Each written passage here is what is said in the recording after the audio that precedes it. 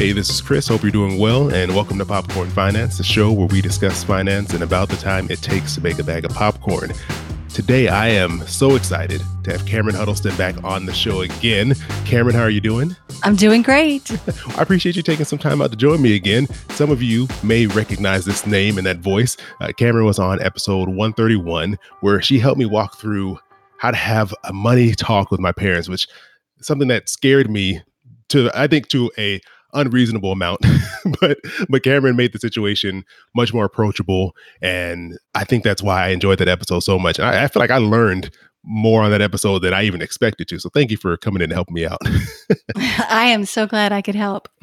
And I'm happy to see that I wasn't the only one who enjoyed that conversation so much, because I got a call from Michelle, aka Savvy History, with the follow-up question to episode 131.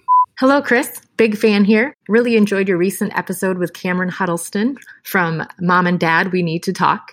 I really enjoyed her PDF. And in fact, I went to my mom's retirement party the other day and was able to hand her that downloadable PDF from Cameron's website. So thank you so much for that episode. I was left with one question, and that is, if I asked to be power of attorney, what are some tasks that I may find myself doing? I'm not sure if I actually want the responsibility or if I would be happier if I handed that off to one of my brothers. So thank you very much for all that you do. No, thanks, Michelle, for calling in and leaving that great question. And I think that was really cool that she was able to use the resource from your site, Cameron. And I think this is a great question, because I also want to know more about the power of attorney and what that means and what comes along with that. And also, if I could just give this to my brother as well, because maybe I'd rather him do it. So what's all this about? Power of attorney, if you wouldn't mind explaining first what that is. Sure, because I'm sure a lot of people have never even heard of it. Power of attorney is a legal document. You can meet with an attorney to have one drawn up. There are also versions that are available online from websites such as nolo.com, LegalZoom.com. You can get kind of a fill-in-the-blank type of version from those websites, whereas if you meet with an attorney, it's going to be tailored to you specifically. But what a power of attorney does is it names someone or more than one person to make financial decisions for you if you no longer can. And there are two main types of power of attorney. One is a general durable power of attorney, and there's a limited power of attorney. Now, the problem with a limited power of attorney is that there are limits placed on the person who is your power of attorney. They might only be able to make certain types of financial decisions for you, or they're going to have to jump through some hoops to prove that you can no longer make decisions on your own. The general durable power of attorney is better. It's a lot easier. It gives your power of attorney more powers, which is why it's so important that you pick the right person to do this job. Now, your listener, Michelle, wants to know, should she step up and volunteer to be her mother's power of attorney? It can be a very big job. Just because your mother names you power of attorney doesn't mean you might ever have to step into the role. If she remains mentally competent for the rest of her life, has no sort of healthcare issues where she's temporarily unable to make decisions, if she never develops dementia, Alzheimer's, anything like that, things are going to go along fine, and you will never probably have to use your power of attorney. In a case like mine, where my mother has Alzheimer's and I am her power of attorney, I am now at the point where I manage all of her finances for her. And if she had not named me her power of attorney before her memory had gotten to the point where it was too bad and she was no longer competent, an attorney would not have let her sign that document. And I would have had to go through a court process to get conservatorship and have legal access to her financial accounts. So if something were to happen to your parent and they had not named you power of attorney, you can't simply go to their bank, for example, and say, hey, my mom is in the hospital. She's had a stroke. She can't, she's not in a position where she can, even access her bank account right now and pay your bills. I need to do this for her. The bank is going to say, well, no way, unless you are her power of attorney. So this document, in order to actually step in and start managing your parents' finances, getting access to their accounts, making financial decisions for them, you have to have the actual document. So if Michelle's mom names her power of attorney, if that document is tucked away somewhere where Michelle can never find it, it's not going to do her any good, because the financial institutions aren't going to simply take your word for it. So the first thing is she's going to need a copy of it, not like a photocopy, but an actual copy. And typically, if you get one of these drawn up by an attorney, the attorney is going to give you several copies. And so if you're the power of attorney, you need a copy, like the original version. And then once you do have to step in and start helping a parent out, you're going to have to take that document with you to the bank or fax them a copy of it, whatever they require, to let them know that you are indeed your parent's power of attorney. Oftentimes financial institutions will have their own documents that you have to fill out also. So you send in your copy, you fill out their documents. Depending on the financial institution, there are fewer hoops or less hoops or more hoops.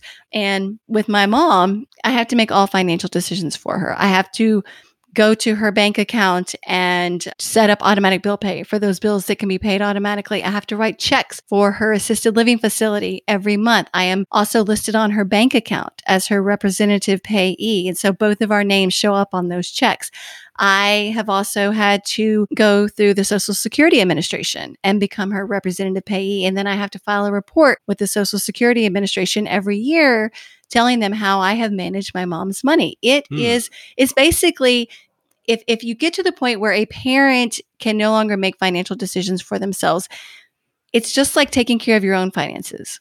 You're doing everything you would do with your own finances, but you're doing it for someone else, which is a scary prospect. I mean, even though I am a personal finance journalist, I do feel a little bit uncomfortable in the role because I don't want to make a mistake with my mom's money. Yeah. I don't think I have. Hopefully I have not, but it is a very big role. And if it's not a role that you feel comfortable in, I wouldn't step up and volunteer to do it. If you have a sibling who is better with money, maybe better organized, whatever, let your sibling do it because it's a huge responsibility. Thank you. That was a really great answer. I feel like I've learned a lot. Thank you. And Michelle, I hope this answered your question. I think it did a great job of answering the question. And my brother listens to my show. So I just want to let him know that he has now been officially named power of attorney. So thank you for taking on the responsibility. Yeah, you just got to get mom and dad now to actually, draw up the document and name your brother. But here's something I will point out too, that it doesn't have to be just one person. My mother named both me and my sister. Now, I'm the one who's doing all the heavy lifting, in part because I live in the same city as my mom and because I have a financial background, whereas my sister does not. So I am more comfortable in the role. But oftentimes it's a good idea to have two people because if something happens to one and they're not able to do it, there's someone else. And it also creates really a system of checks and balances because sometimes, unfortunately, power of attorney is abused and people will use it to their advantage and take advantage of their parents, which is horrible. And I don't suspect that your listener, Michelle, has any intentions of doing that, but there are people out there who will do it. And so it's important for any parents who might be listening, they might want to name more than one person to do this. No, that's a great point. So I guess we have to share it. I guess my brother and I can both do it. No, but that is a really great point. I didn't even know that was an option. And if all of you are listening are wondering, like, why does Cameron know so much about all of this information? Well, for one, she's an award-winning journalist, and you're the author of Mom and Dad, We Need to Talk, How to Have Essential Conversations with Your Parents About Their Finances, which is an amazing book with a ton of information in there. So if people want to pick up this book and learn more about this topic, about how to have these conversations with their parents, where can they go to actually get a copy of the book and maybe even reach out to you if they have some questions? You can find it on Amazon, order it through Barnes & Noble, your independent bookstore. But if you want to get more information about me and just some more information about the book, you can go to CameronHuddleston.com. And that form that Michelle was referencing, that is available on my website. It's a downloadable fill-in-the-blank financial inventory that you can give to your parents so that they can provide information to you about their finances. And sometimes it makes it easier rather than having them tell you, they can just write it down for you. No, that's perfect. So I'll put that in the show notes again for this episode, and also a link back to episode 131 if they want to get a bigger, broader conversation about having this conversation and hear how you help me overcome my fears. And by the way, I haven't had the conversation yet. I'm waiting for the right time. Oh, come on. It didn't feel like a good time yet, but it's on my list. I actually have people who listen and were like, hey, did you talk to your parents yet? I was like, no, I didn't talk to them yet. So I feel equipped And I'm definitely encouraged by hearing how well it went for Michelle. So that is definitely on my list of things to do very soon. So thank you again, Cameron. I really appreciate your time. Thank you. Yeah, boy, keep it poppin' like Mary Poppins.